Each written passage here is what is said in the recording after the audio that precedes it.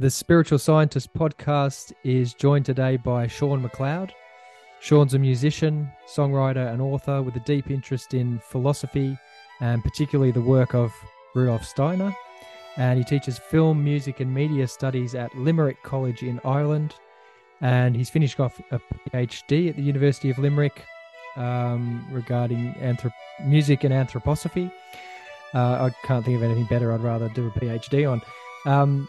And Sean's the author of a couple of books, The Girl Groups of the 60s, and a book on Phil Spector, and a new book, which I've had the privilege of having a little scan of at least had a scan of the contents page.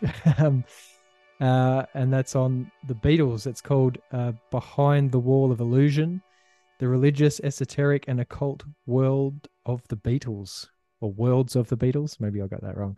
Anyway, welcome, Sean. Thanks very much for joining me. First thing I want to ask you is, are you going to ruin my lifelong love of the Beatles with your book? Well, maybe in what way would I ruin it? No, I don't. I don't know. No. What's your perspective? Wrong question. Wrong question to start with, basically. No. Please just.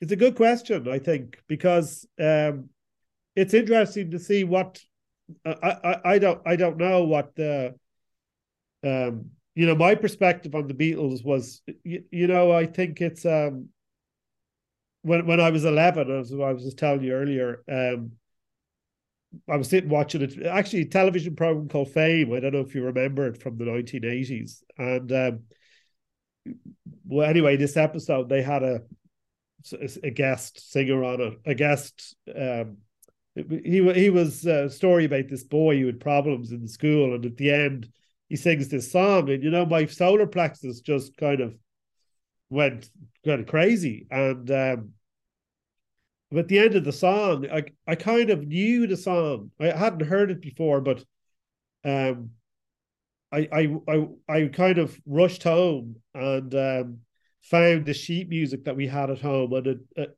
was Penny Lane, and because they mentioned it was Penny Lane's song. I found it. I knew it was a Beatles song then, and so it wasn't the Beatles singing it or anything. It was just this guy who turned out to be Jimmy Osmond, and you can see the clip on YouTube. It was just accompanied with piano, and the next day I was coming home from school, and there used to be this kind of record shop. In the days there were record shops. I think it was called Music Man, and I used to pass it every day. And there was a copy of the Beatles Rock and Roll Volume 2 for, I think, £1. Just in front of me as I walked through the aisle of the supermarket, of the store. And I went home and I got £1 off my mum, and the next day I went and I bought it. And I brought it home and I put it on, and my whole life just changed, like every song was just, it was just incredible. And years later, I ended up listening. I heard Rock and Roll Volume 1, and I kind of thought, if that had been on the stand and I bought that, I don't think I would ever have been a Beatles fan, because it was all these really early recordings, and the mixture of stuff wasn't as wide, and there were kind of old rock and roll covers. It's not as good an album by any stretches of the imagination as the Volume 2 is, which goes from some Hard Day's Night songs right up to Get Back stuff. And I really, so from the point of view of anthroposophy, there is a moment of your karma or your destiny coming to meet you, and I very definitely had that sense of that was being set on a journey at that moment, and I'm still on this journey, which happened with that song. And there's a similar thing that happened with anthroposophy. I think my introduction to anthroposophy, not as profound, I don't think, And also a similar thing with literature, which is why I kind of got interested in literature. But that moment is so profound for me, that TV show. And so so the Beatles have always been a really positive experience for me, and so that's why I'm wondering when you say that, I guess you also mean they were a huge positive Yeah, yeah, experience absolutely, for you. absolutely. Yeah. So, Dad played in bands, and we always had those Beatles records, in the house, and it was just. I think I've got a very early memory of. I think I was about 10, 9 or 10 years old, and I had the Sergeant Pepper's LP, and a friend of mine, Mick McCann, and myself, we just listened to it over and over and over again. And it's just, if I hear it now, it's just this magical time. And when I first heard it, I was always thinking, I couldn't work out which bit I wanted to do. I wanted to sort of whatever I heard on there, I wanted to be able to do it, and I couldn't work out if I wanted to sing that bit or play the guitar on that bit or play the bass on that. I couldn't work out what to do, but I had to do something with it, and that I think it partly led me to become a songwriter as well, singer songwriter. But I'd be really interested to know how you sort of tie together or bring together in this book that's coming out. The pop music world, or the world of the Beatles, and the spiritual stuff, if you know what I mean, for want of a better term. But Yeah, there's a lot. As I say, I've had a look through the book, and it looks really dense and interesting. Dense in a good way. yeah. But a couple of points. But maybe if you want to just mention a little bit about how those things come together, anthroposophy and the Beatles. Well, I guess yeah. That's the as I was saying there. I think for me it was when I often read anthroposophy and this super sensible world, this other world that is behind or infused with this world in a way that we tend to ignore a lot. As I was saying that experience I had even as 11, I became aware of the fact that there are things working within this world that we don't see them in the same materialistic way that we see the physical world, but you can feel those very definite and very precise um, uh, um, links, um, connections, you know, that weave through our lives. So as I was saying, like there's the song, it was seeing that particular album that was there. It wasn't. I didn't have to go into the shop and try and find, you know, be the Beatles and look through albums and go, which will I buy? It was there saying, here I am. This is a door has been opened. And if it had been volume one, I don't think I would have had the same experience. So something behind something orchestrated all those events, Mm-hmm. and it was very clear to me as I was going through this process, that this was all happening, and so that's the first thing, just my own experience of it. So I can really understand Steiner talking about these things, because I had that experience on a number of levels, but that one particularly. And I think it's very important to become aware of these events in our lives, because recently I read Steiner talks about there are two impulses. One that comes from the moon, and this is like a moon impulse where destiny comes to meet you, and then the sun impulse where we go to meet our destiny, and how we do that, and how we take hold of it. And so for me, I got interested in wanting to be a songwriter, a bit like what you were saying there, Mick. I didn't really know what to do. I mean, I was made study the piano, like your piano lessons, or your classical piano, and I didn't really understand why I was doing this. Like, and it didn't mean anything to me. But once the Beatles, that experience happened, a door opened up, and I realized it's great to I guess maybe later, I was a little bit older when I realized it's great to play these classical pieces and all, but it's not part of my destiny, really. It's a simple pop songs in a way is. And I think when we stick with those things that we're being asked to do, then we don't get caught up in our, when we are aware of those destiny moments and stick to them, we don't get caught up in the intellectualism, the problems that we create in our head and get in our own way. And so so I these sun forces, I took that destiny moment and I started to learn how to write songs and make my own music. And so from that perspective, I could really understand Steiner, what he's talking about. How does on another level, that's not just my personal experience, I think anthroposophy is in everything, it's everything that we live in, but so I sometimes I find with anthroposophy, because Steiner died the time he died, it's a little bit like not all anthroposophists, but there's a tendency, I think, to another anthroposophist friend of mine once said, how many anthroposophists does it take to change a light bulb? Do you know this joke? No, I don't know this one. No knows, because Steiner never talked about changing light bulbs. And I think this, so he didn't talk about the Beatles, obviously. And he didn't talk about World War II, and he didn't talk about what's happening today, obviously.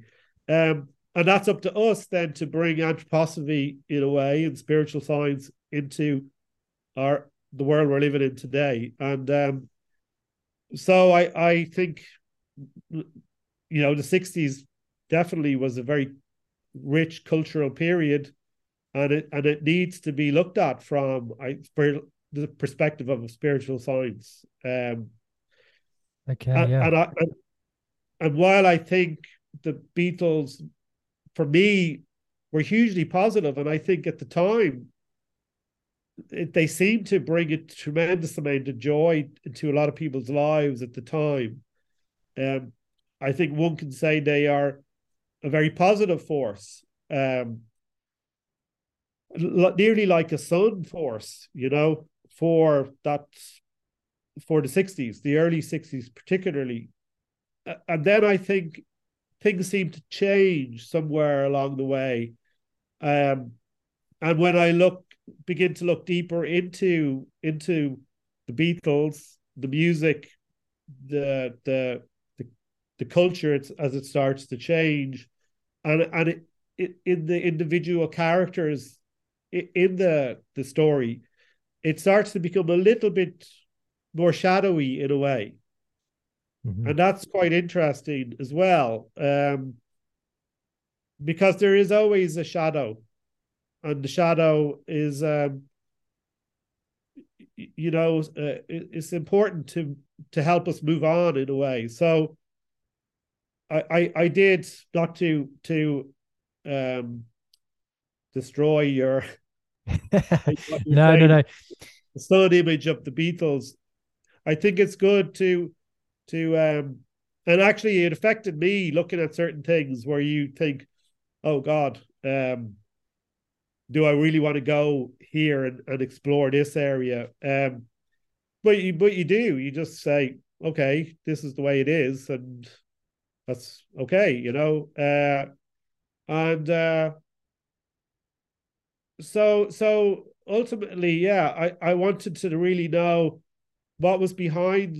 Was it a positive force behind the Beatles, or was there, as some people start to, you hear a lot of these, negative elements, whether there was like Tavistock mind control behind it, or other forces at work, or you know, destroying old values, pre-war values, and were they responsible in a way for the breakdown of the family, for the, you know, the inverting things in society and stuff like that. They're all big questions. I think that you can't really say yes or no. It's in some ways, yeah, and that some ways that's good, and other ways I don't think so. You know, so yeah, I was trying to now give this perspective, I think. And Yeah, I well, think that's great.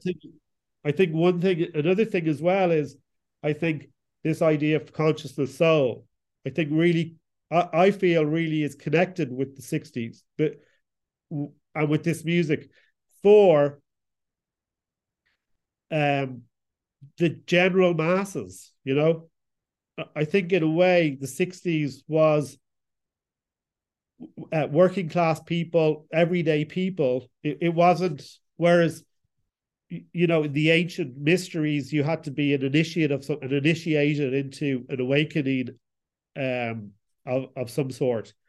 And it seemed to me that an interest in esoteric knowledge and um, you know, the having a sense of a strong sense of I, and you know, your philosophers like Hegel, and maybe your poets like Coleridge, or, you know, they had this capacity.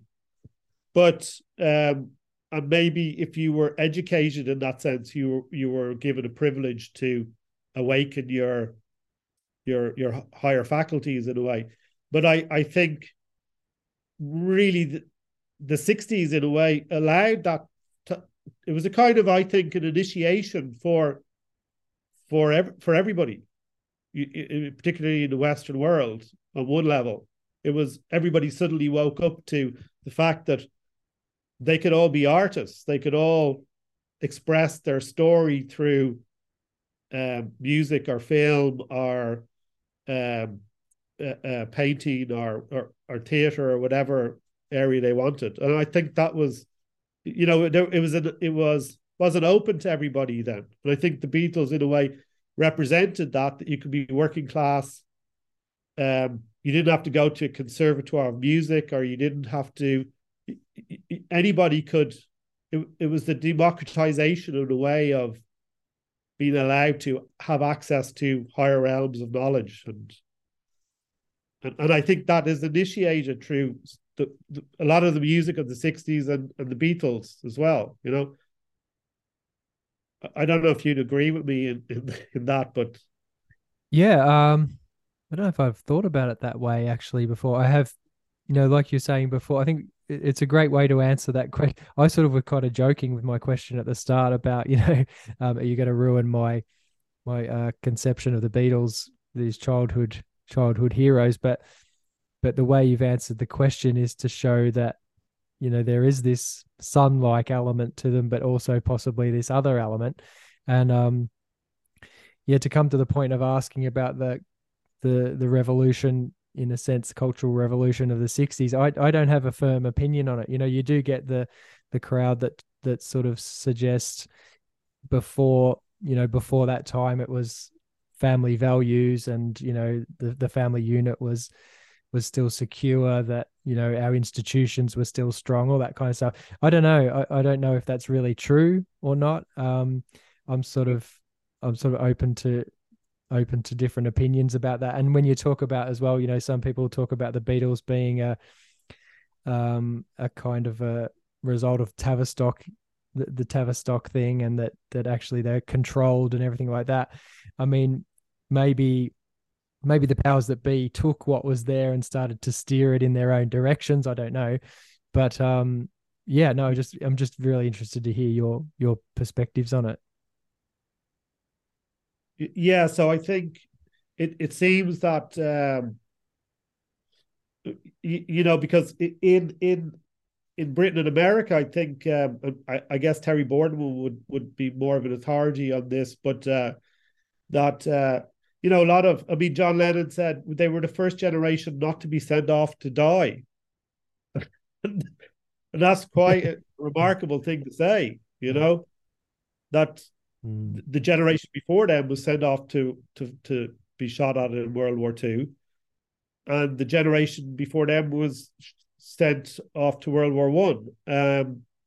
And I think definitely if we take anthroposophy as a kind of a signpost as to where things are, um, and Terry talked about this in the last episode in your interview with him there recently, of the coming of age of humanity in the 20th and now the 21st century.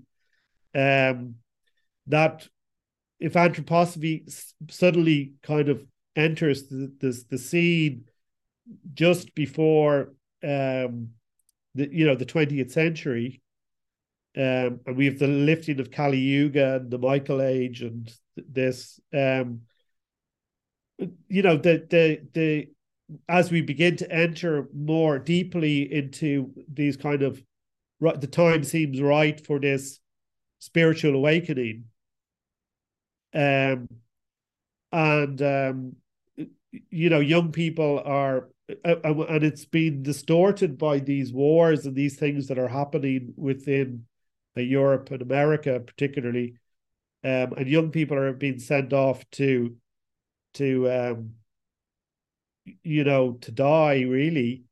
Then the first opportunity for them to suddenly have their their say, to become their own identities, is really in the 60s. So and I think it's family values. I mean, I don't think it's to say that maybe families didn't have their problems, and but I think I don't think people were as aware of themselves as individuals, in general. There are definitely people who were aware of themselves as individuals, but as I said, I think they were like the poets and the philosophers and these people, and your everyday person wasn't so much so, and so I think that's quite remarkable as well for the Beatles, for these young guys to suddenly begin to see themselves as having their identity, and I think even prior to that, I don't know if even people like Elvis and that were so conscious of their own identity in the same way, Right. And it's what's interesting about that, I think, as well, is because the media, particularly television and this kind of thing, seems to reflect back to people this sense of their identity. And what I mean by that is, I think today we've become so self-conscious because of our media, particularly social media. Mm-hmm. And anybody can now be on the TV, like now. Like right now. And Yeah. so they're so caught up with their own self identity, like a hyper self. Mm. And I think when you look at the Beatles, they didn't really have that, because they were only beginning to become, and they were the kind of start of this self-conscious, self-reflective, looking at themselves constantly through the medium of television, or and because when you start to see this development through pop culture, you realize the bands and the artists start becoming more and more self-conscious, and you can see it in how they are photographed, and they've learned how to do this. Yeah, that's right. I was just thinking about those early interviews with the Beatles, like when they're first standing in front of a camera, or even Bob Dylan, when you see him really young, he's first in front of the camera, they're asking him questions. He's not pretending to be anything. He's not styling himself in any way, or maybe he's got an idea of how he wants to come across, but they seem so sort of just natural and or even naive a little bit, and it's really endearing actually to look back at those things, and then as you say, you compare them to the stars of today who know exactly how to stand to look, so that their body looks Yeah. the right with the right pose and all that sort of stuff. Yeah, this is really interesting what you're saying about this cultural change. So with the 60s being like an awakening, I mean, of course, a lot of people, it's, if it was an awakening, it kind of didn't work in the end. I mean, it didn't kind of wake the whole of humanity up, and now we're all purely enlightened beings or anything like that. So what do you think, if I can ask about that, what do you think happened? Was there some other aspect that came in and took hold of what could have been a positive thing?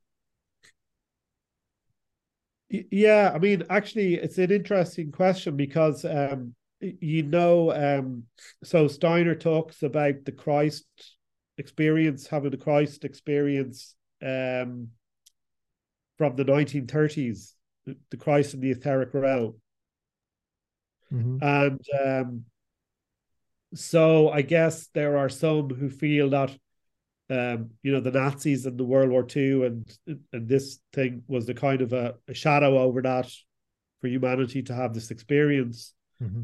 And I wonder, in a way, now this is just me wondering, I don't have a definite question. It's something I think I kind of try to explore a little bit in one of the chapters of the book, that the 60s, I feel it did have this kind of sun experience, this kind of um, uplifting element, some of which was manufactured without a doubt.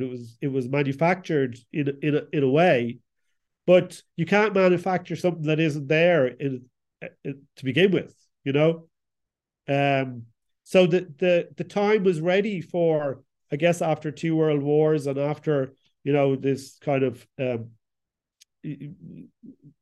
social and cultural devastation, and just the sense of the feelings people must have had after these wars anyway, that the time was kind of ripe for something uplifting and positive.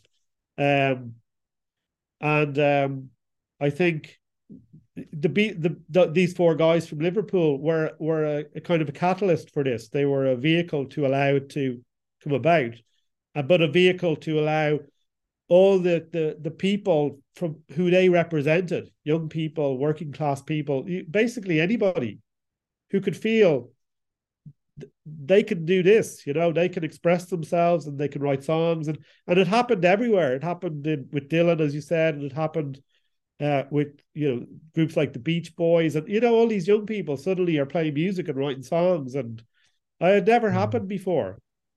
So that is an awakening in itself, that suddenly, and I think you and I, having grown up with that, and even Terry, who was a musician himself at some Oh, point. was he Terry Boardman? That's Yeah. so Sean's referring to Terry, who I interviewed in the last episode. I didn't realize he was a musician, really. Yeah, and so I grew up with everybody who I knew playing music, played the guitar, played. Yeah, same here. Me and all my mates. I mean, I was also into Aussie rules football, but apart from that, yeah. But we had a group of friends. We had a band. Yeah, this is the way it was. Yeah, and there was so many people around who wrote their own songs, and I mean, where I live today, like there's loads of people around, and they have songwriters' nights everywhere, and people go and write songs, and so in a way, it has succeeded in. We have all become composers and songwriters and are able to express ourselves that way. And I don't think that would be possible for everybody to have done that. I mean, you couldn't even get a guitar. I mean, you could play music, sure, but you didn't. I don't think nobody wrote songs about Right. how they felt or what they thought, and now everybody nearly can, at least can do it. and a lot of people do it. Even When in Limerick, people didn't even do it. Even in Limerick, I mean, you live in a place called Limerick, man. Oh yeah, they write their own limericks. It's funny, young people who are they're all rappers and stuff now, Um, but I think that in itself is a huge revolution, that has kept is still going. That people have the ability to express themselves and to work things that are going on inside them out through these um and I yeah, it's something I might come back to, but I think that's kind of interesting that. But so I think it allowed for, and not just the Beatles, but you had suddenly working class actors, working class playwrights, working class filmmakers, all in the 60s. This, and then women as well could suddenly start to write their own music or be in bands. And so the Beatles' appearance in the Ed Sullivan Show, like just set off loads of girls wanting to be in bands as well, and write their own music and that kind of thing, which they hadn't done before, really. So No. groups like that came, like the Bangles or the Runaways or Susie Quattro, or they Blondie, they they had this experience as well, that, oh, I could do that. And that was because the Beatles showed them that they could do this. And I've met people from, who are a little bit older than me, grew up with them, and they were like, yeah, that's why we all joined bands and tried to start playing music, and because of the Beatles.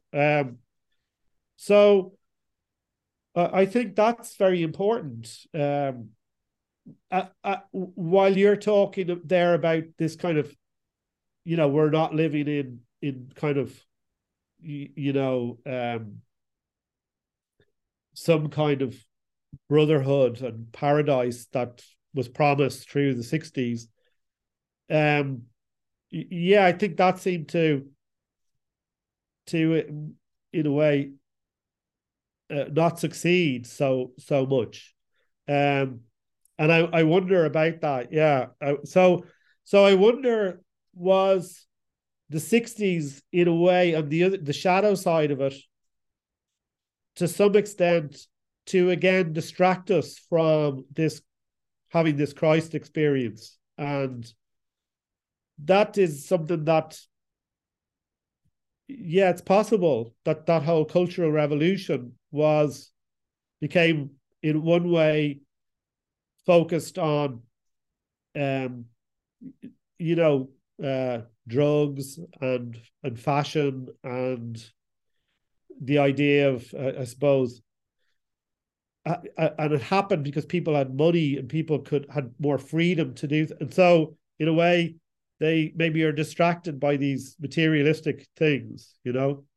um and that sounds a little bit like, well, you can only have a Christ experience if you're kind of living in misery or something. But so, and when it comes to the whole drug culture, which was obviously pivotal to particularly the second half of the Beatles' career in a way, and the from 1965 on, I think in the 60s, it was very drug heavy.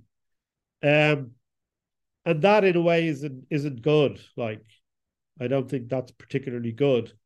But at the same time, I think those drug experiences allow one to break out of the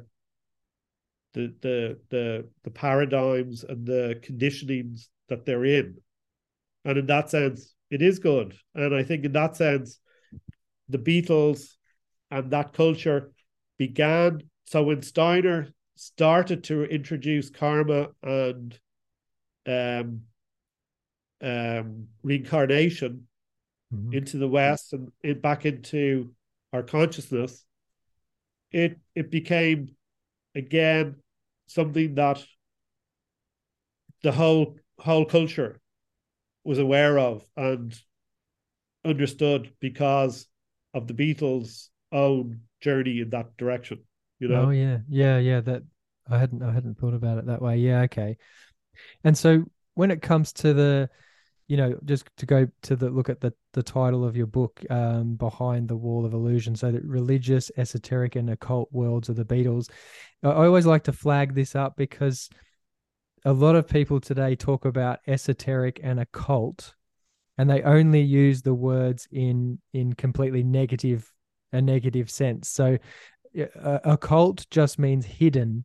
And I listen yeah, to a lot of Jay Dyer. I know you haven't heard of him, but Jay Dyer's he's a philosopher, and he's a cult. He talks a lot about geopolitics, a lot about cultural phenomenon, film, and stuff like that. And he's really really great thinker. Really understands the whole what's been going on the last few years and more. Um, and but they're also, a lot of these people are Orthodox Christians, so they're really going back to clinging on to the dogmas from the church. And I think what they miss because they always talk about the occult, the occult, always in a negative sense, and of course it has got negative connotations in some ways, but it just means hidden. And I really want to get on there and say, hey, look, guys, there's occult aspects to the Bible. There's occult aspects to the rituals you're performing every Sunday. And that just means there are hidden aspects to it. So I like to sort of demystify the word a little bit. It just means hidden. And so just to come to that point, what do you mean by the religious, esoteric, and occult world of the Beatles, or worlds of the Beatles? What are you referring to there? so I think with the esoteric, yeah, referring to um, things of a non-materialistic nature, that there are spiritual elements at work behind these things.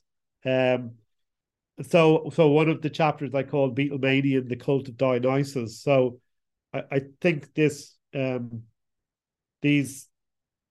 elements of Dionysian Apollonian elements are very much part of this Beatles experience.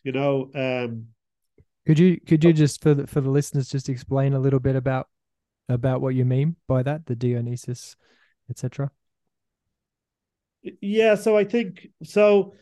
I think in a way we in some ways we live in this kind of Apollonian um, culture in a way, which I think was very much focused on becoming conscious of ourselves, um, very much reasoning, the philosophical thought. Even I would say Western music and how it developed is a kind of an Apollonian um, kind of in an Apollonian form, and it's about us becoming aware of who we are as individuals, um, which is why I think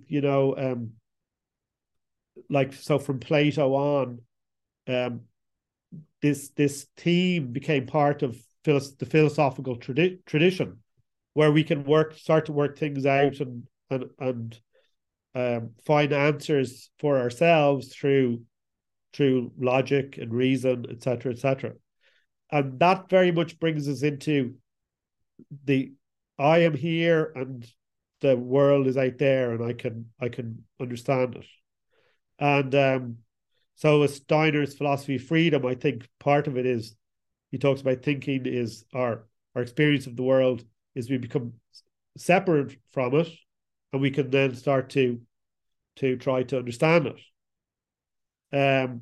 But there's a kind of another aspect, which is we need to then come back into a relationship with everything else. And this, in a way, I think was the Dionysian element, um, reconnecting with the primordial forces of the world and feeling a connection with everybody and everything. And they're complicated subjects, but I think in essence that's the idea. And there's an intuitiveness to that Dionysian element. And so in a way, music in a way is intuitive, but it has become kind of part of this Apollinian stream in that we start to learn to write music and to read music and to theorize over music, and to where the musical score or the written text becomes the music in a way, and nearly more important. And folk music and I think pop music doesn't really bother too much with that. It's more about just picking up the instrument or sitting down and playing it. And if you take the washboard and put a string on a pole and you can make any sound, and Yes. it's intuitive and it's imaginative and it's all these elements, and people feel a togetherness with it, Mm-hmm. and I think so in a way the Beatles started to bring this element into again the common. So when people would go to the Dionysian rituals, everybody was welcome. If you were an outcast, if you were a slave, or women particularly. So it welcomed everybody in, and everybody felt part of this oneness.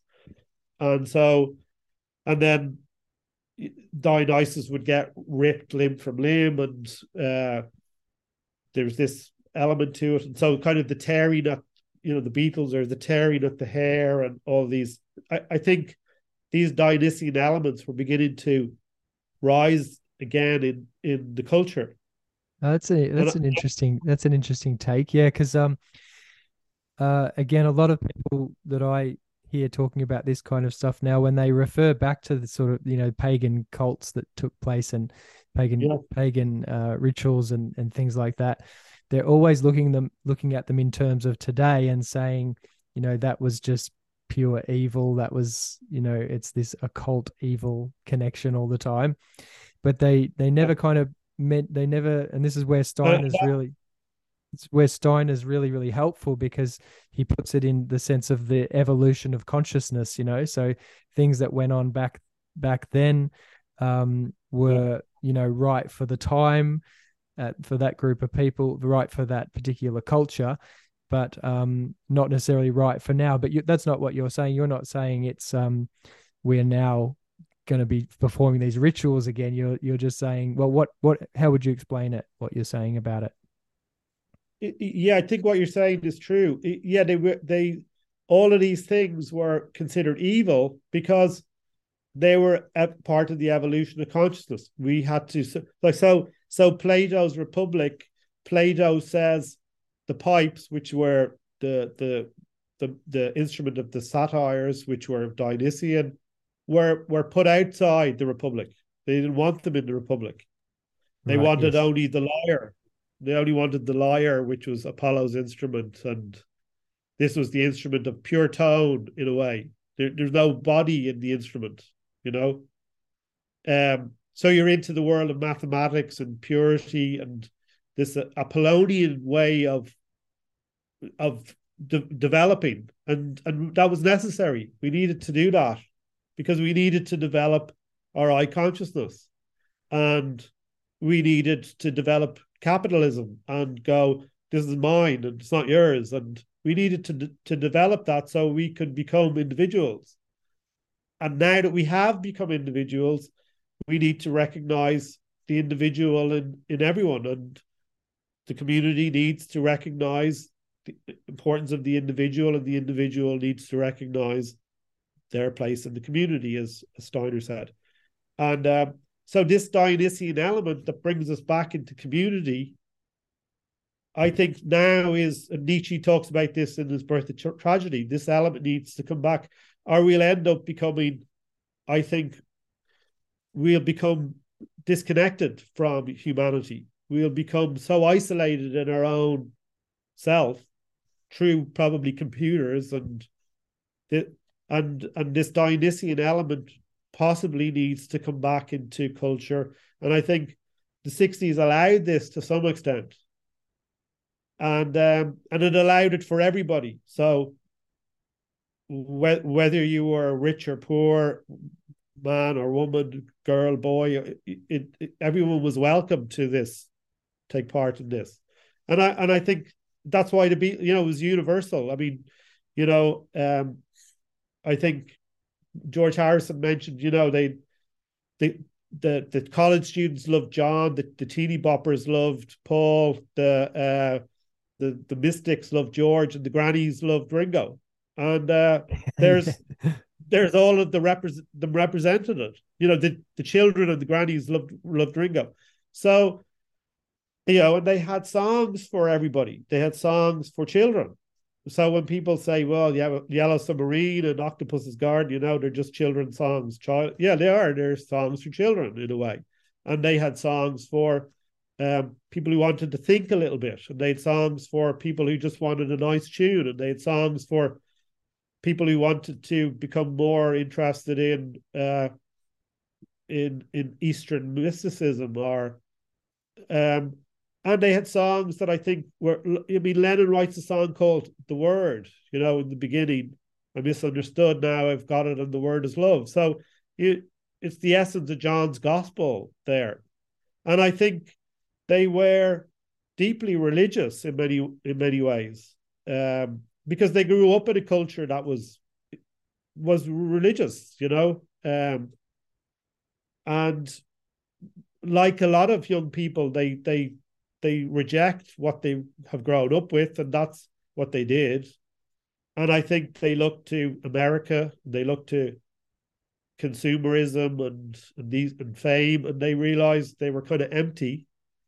And then they look to ways of trying to expand their consciousness through drugs. And I think that's, in a way, it's a healthy thing to do, in a way, because it could lead you towards anthroposophy or to other places but it's dangerous as well. It can open up doors, and it can lead you into places that you don't want to go. But so can walking down the road one day. You can end up somewhere you didn't want to end up. You have to venture outside your comfort zone, I suppose. And I think they did that, and people went along with them, and the culture was going that way. And then I think they ended up in meditation and in India and in ideas of karma and reincarnation. And suddenly people started trying to understand what these ideas were in a very naive way. It's naive without a doubt, but it's somewhere to start. And I think particularly George and John Lennon continued on trying to find something that was deeper. And I know they came across anthroposophy because The Fool, who was one of the Dutch groups that did artwork for them, were kind of interested in anthroposophy. And I know they had come across theosophy and things like that. And their own individuals who that's a different thing. I how deeply they all went into these areas, and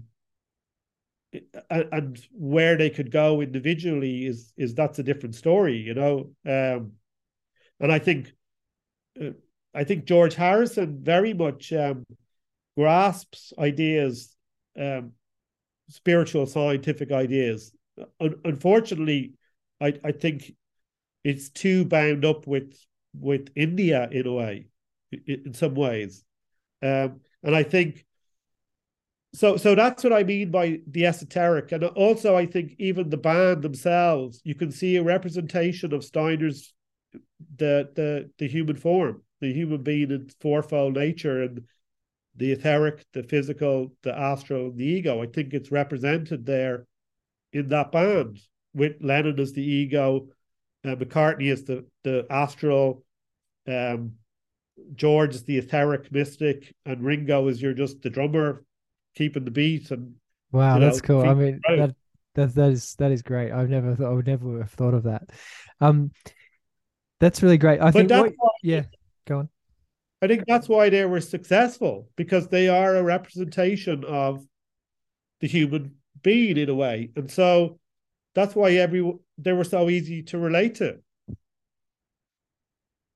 Do you know what I mean? Yeah, sure. No, I mean it's great, yeah, and everyone could relate. That is the amazing thing. Everyone had their favorite. Everyone, Yeah. liked this one, liked that one, and they So if they you were able to write songs for everyone. I hadn't thought of that, but yeah, you've got the children's songs, you've got songs for older people, you've got songs for rebellious teenagers. You've got the whole lot, and yeah, I don't know if so you've. so I think So go on.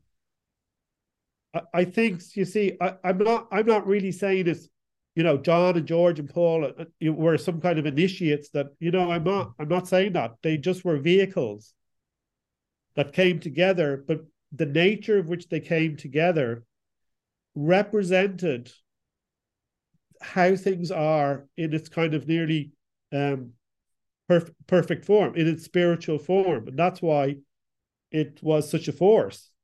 And we often hear of this thing called the fifth Beatle.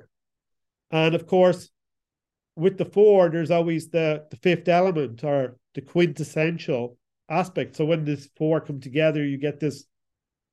It's there's the fifth element, um, and some people call that in a way the Holy Spirit could now enter, and you have this perfect form. I suppose the 5-pointed star, or the human form again, Mhm. and I think that's again why they were such a force. So it's the force. It's like a Christ-like force that is working through this period, and they were a kind of a um, just a vehicle for that. And it's interesting, I think, that again, it's possible. So when just the occult aspect, I'm really trying to refer to occult there, yeah, in its hidden sense, but also more so in its negative connotation, where there were darker forces. I think that uh, when there's any light there, that's when darker forces are drawn towards it, and they Mhm. want to manipulate it, and they want to distort it, and they want to lead it where they can lead it, because dark forces cannot lead something that isn't there, and the light Mm.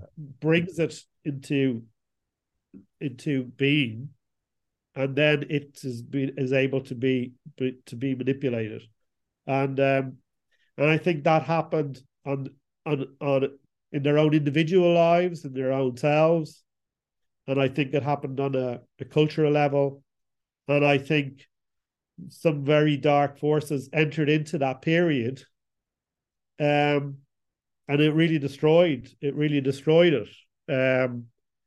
and whether that was supposed to happen, it only had its own lifespan, um, or whether it could have developed into something else is hard to say. But it definitely suddenly just died, 69, I think. And I think even you can see that whole death, that the birth and the growth and the decay of the 60s through the Beatles, through the albums, through their relationship with themselves and with the public. So by the time you get to, I think, the White Album, it's very clear everything is falling apart, you know, and by the time you get back, it's just it's over. It's nearly a dinosaur, you know. Right, yeah. So could you say something to this? I've heard from a few different people about John. He had a conversation with someone, like just to get into specifics a little bit more. John had a conversation with someone where they suggested that, hey, you guys, the Beatles, you're controlled. Don't you realize you're controlled? That that they're using you. They're using you basically. I don't know. Is it the CIA or whatever are actually using you? Could you say anything to that? Yeah, Is that? yeah. Marshall McLuhan, I think you're Oh, that's referring right. Yeah, to, had told, that was it. yeah, told John Lennon that there was kind of a useless idiot, a useful idiot in a way, that they had used them to um, propagate their own particular agendas, etc., um, to bring this drug culture about that would cause chaos and Right. And there's a book called Acid Dreams, which is about the CIA's involvement with them. And there is a lot of speculation, fairly grounded, I think, about Timothy Leary being associated with the CIA and other people to do with the Mansons and that whole Laurel Canyon area. And as I said, shadowy forces that came in and tried to manipulate and bring it about in particular direction. But it brings us back to an earlier point of, and this is something Terry talked about in your interview before, about the Anglo-American relationship, where the Americans took over from the British to as the guiding force in this cultural epoch. And I think, in a way, this relationship between the British invasion, etc., was, I think, pretty much from the beginning, a cementing of the relationship between Britain and America through the youth culture in these groups. Right. Now, I feel that this was at the same time something that was allowed by the higher spiritual forces to happen, because America had to become the dominant force, and Britain had to become close to Britain, not just through wars and politics, but on a cultural level. And so I think the Beatles were supposed to do that, as were a lot of the British groups that came over from an esoteric point of view. In other words, spiritually, that was a door that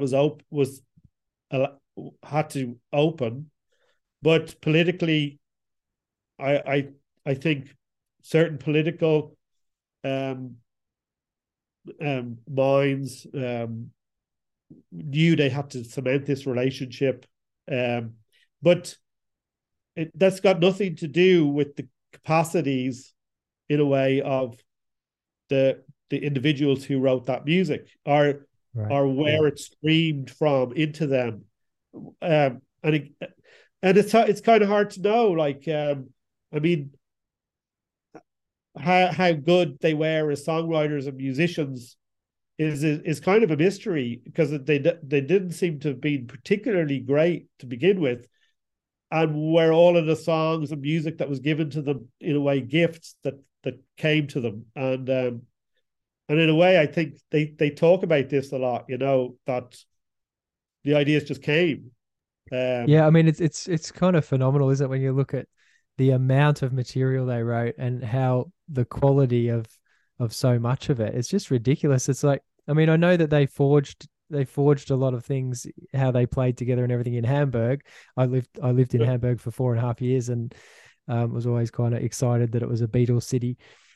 But they played, the story goes that they played, I don't know, what was it, 16-hour days of playing constantly, and they really forged something.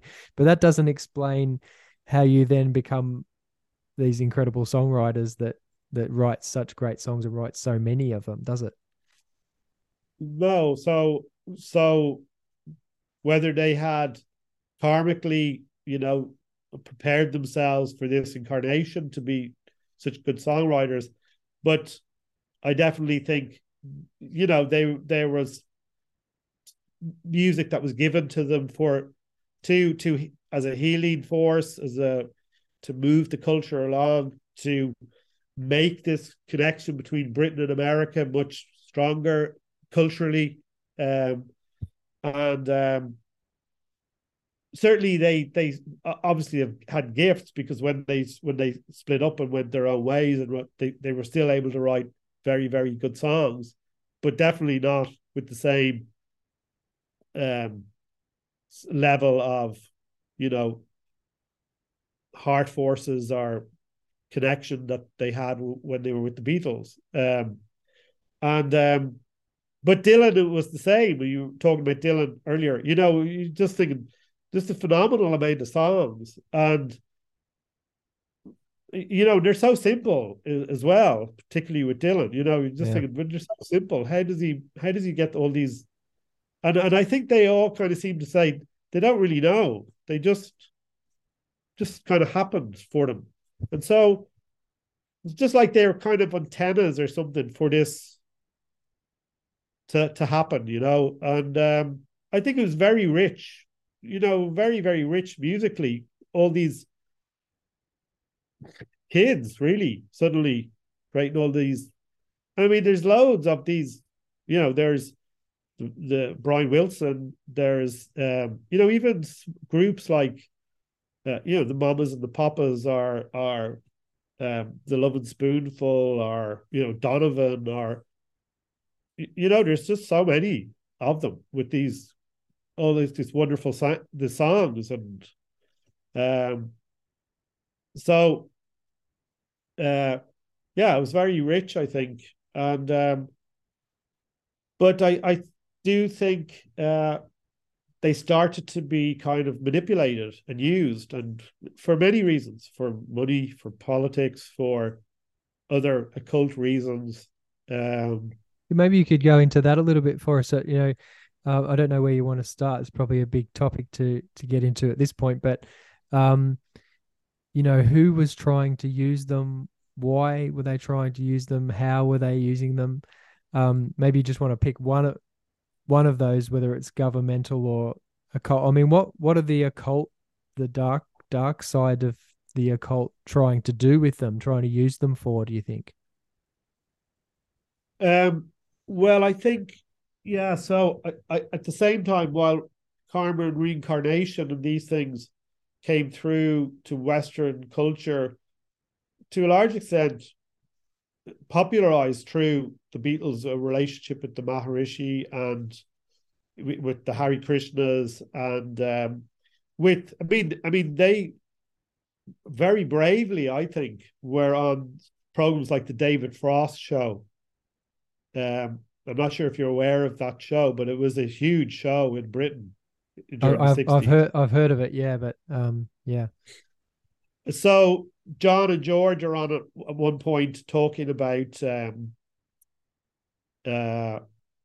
reincarnation, karma and reincarnation, and meditation and these things. Right. And I mean, George is 25 at the time. It's very interesting you can see it on YouTube, and I mean, it's so profound. A 25-year-old like talking about something to an audience who, this is just like, you know, not at all part of their tradition.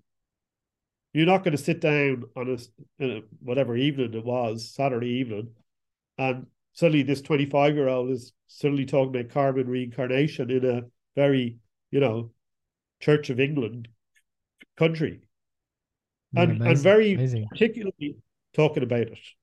I mean, very complex language, but very eloquently. I mean, it's really impressive. I think, because most 25-year-olds are not thinking about that really, and but to be able to articulate it as well, and talk about, and I think George really, it became very, for him, very important to think about why you're here and where you're going, and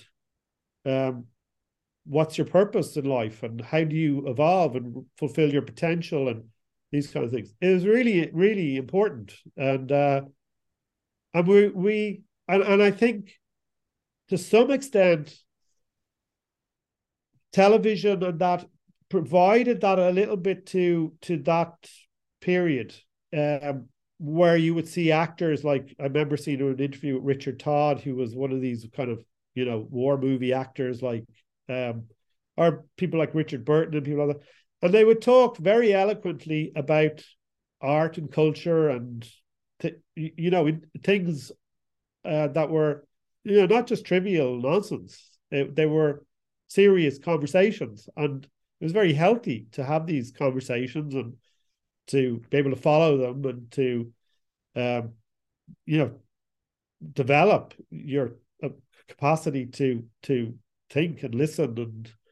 And so that's very profound, I think. And both of them are there talking about this. and they talk about the Christ consciousness, and they talk about these things.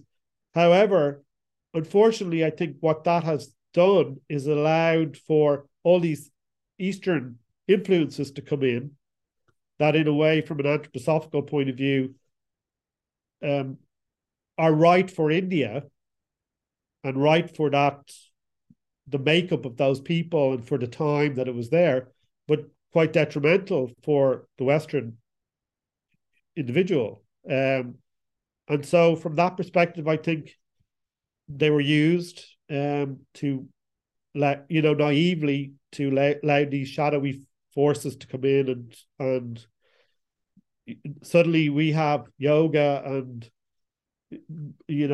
all sorts of meditation things that I don't think Western individual understands, is made for, has a grasp of properly, and Yeah, that can and lead that to us. that's interesting point. I often talk to people about this in my work, sort of spiritual development, mentoring kind of work that I do. Um, and it's not that we're saying that meditation's a bad thing. We're not saying that the religions of the East and the Eastern way of thinking is a bad thing in any way, shape, or form. But what we've done with meditation, for example, is we've just, like yanked it out of its cultural context, out of its historical context, out of its religious context, and just sort of plonked it over here and said, "Oh, those monks over there look happy. Let's do what they're doing." But without sort of the grounding, because I mean the goal of meditation is really spiritual awakening, and spiritual awakening isn't necessarily a pleasant, happy, peaceful experience. Often, the Buddhists talk about stirring up the sediment at the bottom of the glass is what you're doing with meditation, in a sense. And so what Steiner was able to do was to give the West, or give back to the West, its own meditative path, which keeps the intellectual development of the West but enhances it, in a sense, you could say. And I just want to make that clear to people listening. It's not anything negative about what we've taken from the East at all. It's just the way we've done it. And yeah, I get Yeah. what you mean. It's really it can lead to all sorts of problems. And I mean, lots of people who come into my sphere with my work come and say, "Look, I've been trying to meditate for 20 years and I can't do it," or they've had schizophrenic tendencies due to what happened with meditation. You mentioned drugs before, and sometimes drugs do lead to a widening of consciousness, but they can also go the complete opposite way, obviously, and lead to mental illness and all kinds of things. So I really like the way you've brought that up, though. This image of George on there, on this mainstream, well, there was only mainstream TV back then, I suppose, but there he is talking to the whole country, probably the UK, people sitting down to have their dinner and listening to him. And there he is talking about reincarnation and karma. It's just incredible, really, that he was able to do that, and that what that did. But yeah, it's had its negative consequences as well as bringing the positive concept of the idea into the West. Yeah. And so I think if you talk about the idea of karma and reincarnation, again, from an anthroposophical point of view, humanity is ready in the West to receive this idea again. And that's why Rudolf Steiner talked about it, and talked about it quite a lot. And so if he's talking about it in the early 1900s, to a select audience, in a way, Yes. I presume middle class theosophists and things like that. It's not particularly open to, and I'm not saying Steiner didn't want to tell other people. They just weren't ready for, this was his audience.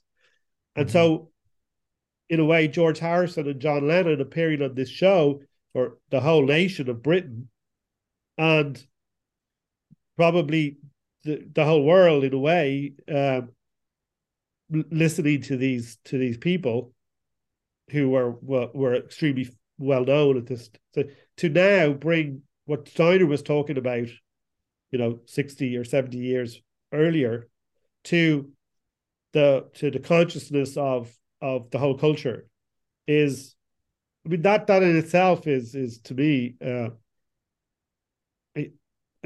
mission accomplished there, Right. Yes. Yeah.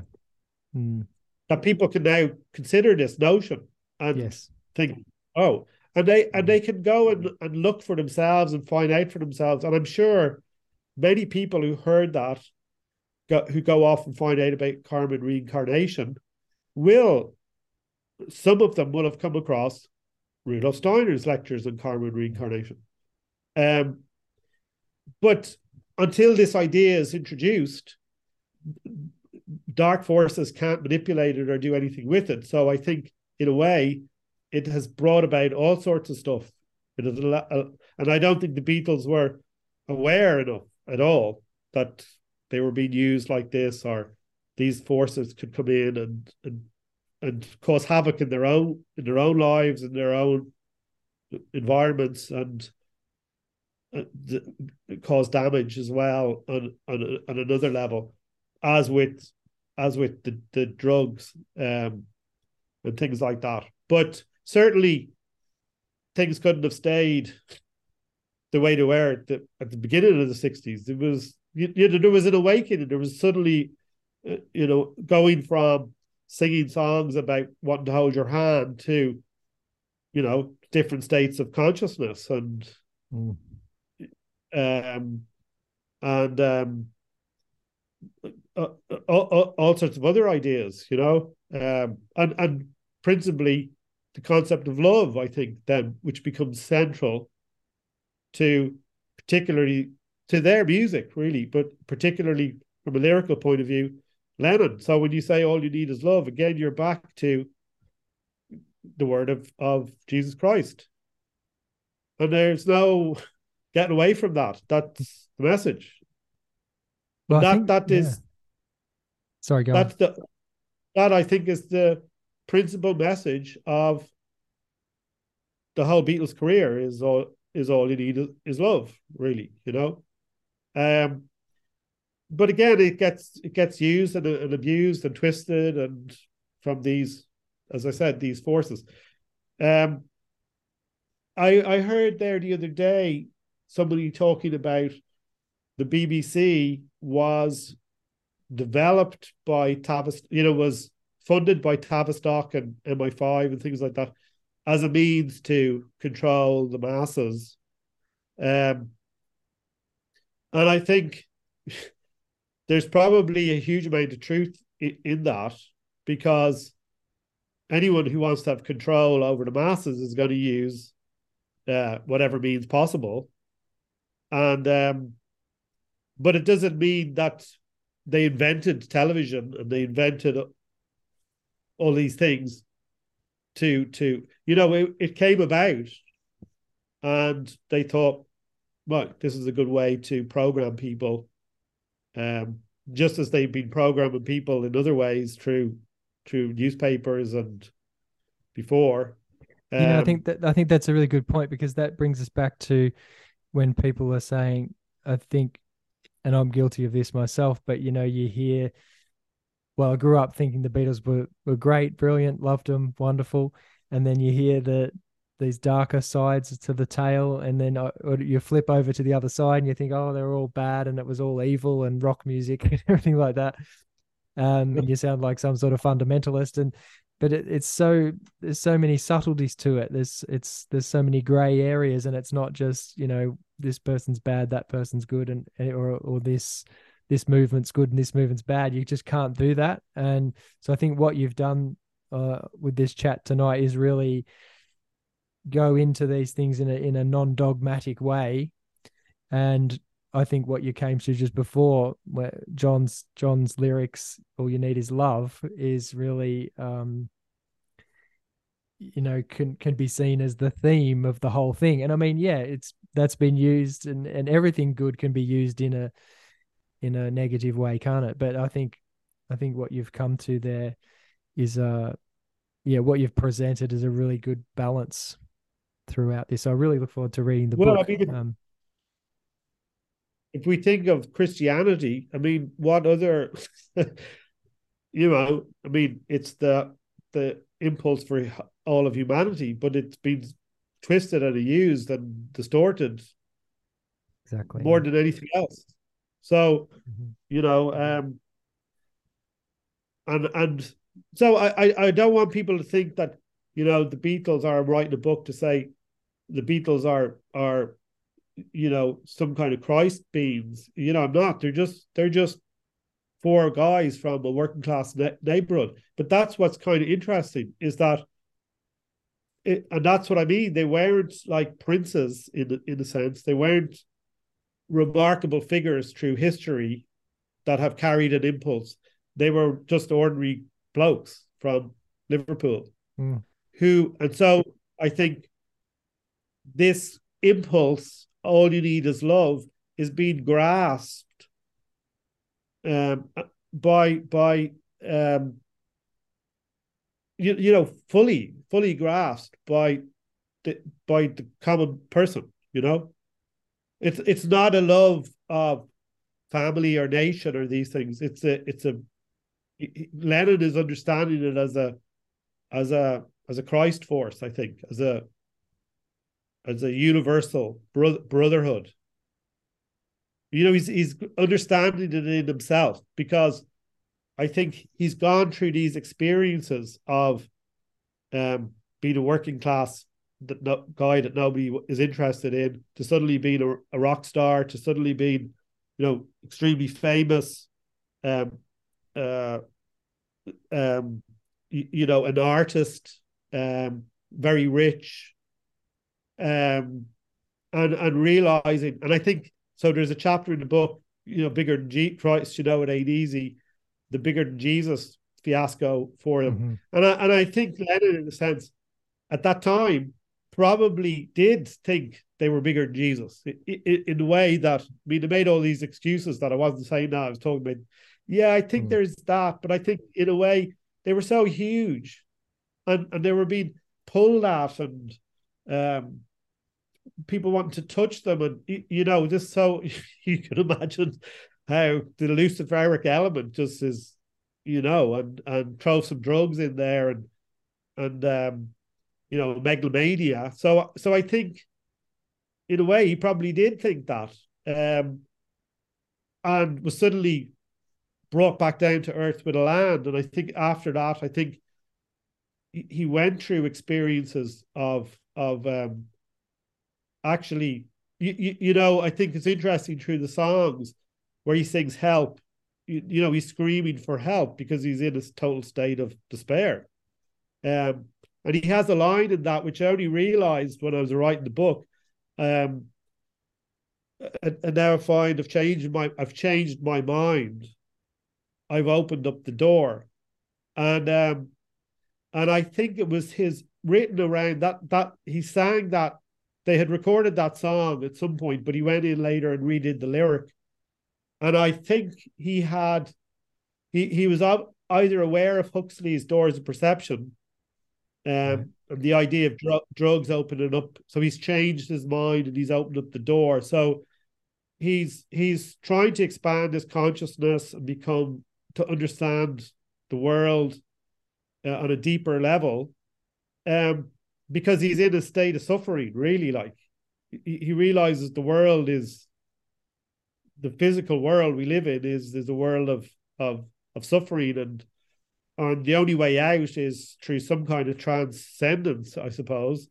Um, but after that album, he writes the song, "The Word," and I think at some point he's connected somehow that this is the only real answer to the suffering, you know, and within within 2 years, he's, I think, fully realized this is the only answer. I don't think by any means he realized it in his own self, Mm. but was really grasping it. He was understanding, I think, what this message is. this Christ message is about love. I think I get the feeling they experienced everything that you could experience. That it just comes down to love. The money and the fame and the songs and the adulation and it just isn't.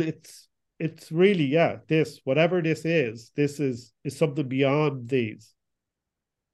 And I think they did experience something like that. I think particularly Lennon and Harrison got close to that somehow, I think. Yeah, fascinating. Yeah, well, I think that might be a good place to wind it up. I mean, I could ask you a million other things. I think what I'd like to do is read the book and then have a chat to you again in a few months' time and ask you some questions, because we didn't get onto things. Just going through the contents, I just saw Paul is dead, or that question. I did ask you about John realizing that the Beatles were possibly being used. You mentioned something about which we'll have to get to next time as well, but the Beatles arriving in the States, was it just after JFK or just after one of the Kennedy assassinations? But anyway, let's leave that for next time. Sean, thank you very much for the chat tonight. I mean, what you have knowledge of brings so many things together for me, being someone who's been, involved in anthroposophy for over 20 years now, and then being a singer-songwriter and musician. And so just seeing your book and hearing about you when you got in touch was just like, oh, wow, this brings a lot of amazing things together for me. So thank you very much for the chat tonight. And is there somewhere that people can find your writings easily and buy your books and get in contact with you? Or well, I can. That book is due for release on April the 21st, actually, through Amazon or any. So Clairview Press, which is an imprint of Rudolf Steiner Press. You go to their website, or I think Amazon or anywhere like that should have it. Okay. The other books are Amazon or. Okay, great. Well, I'll put some links into the description in the video anyway, so that people can find you.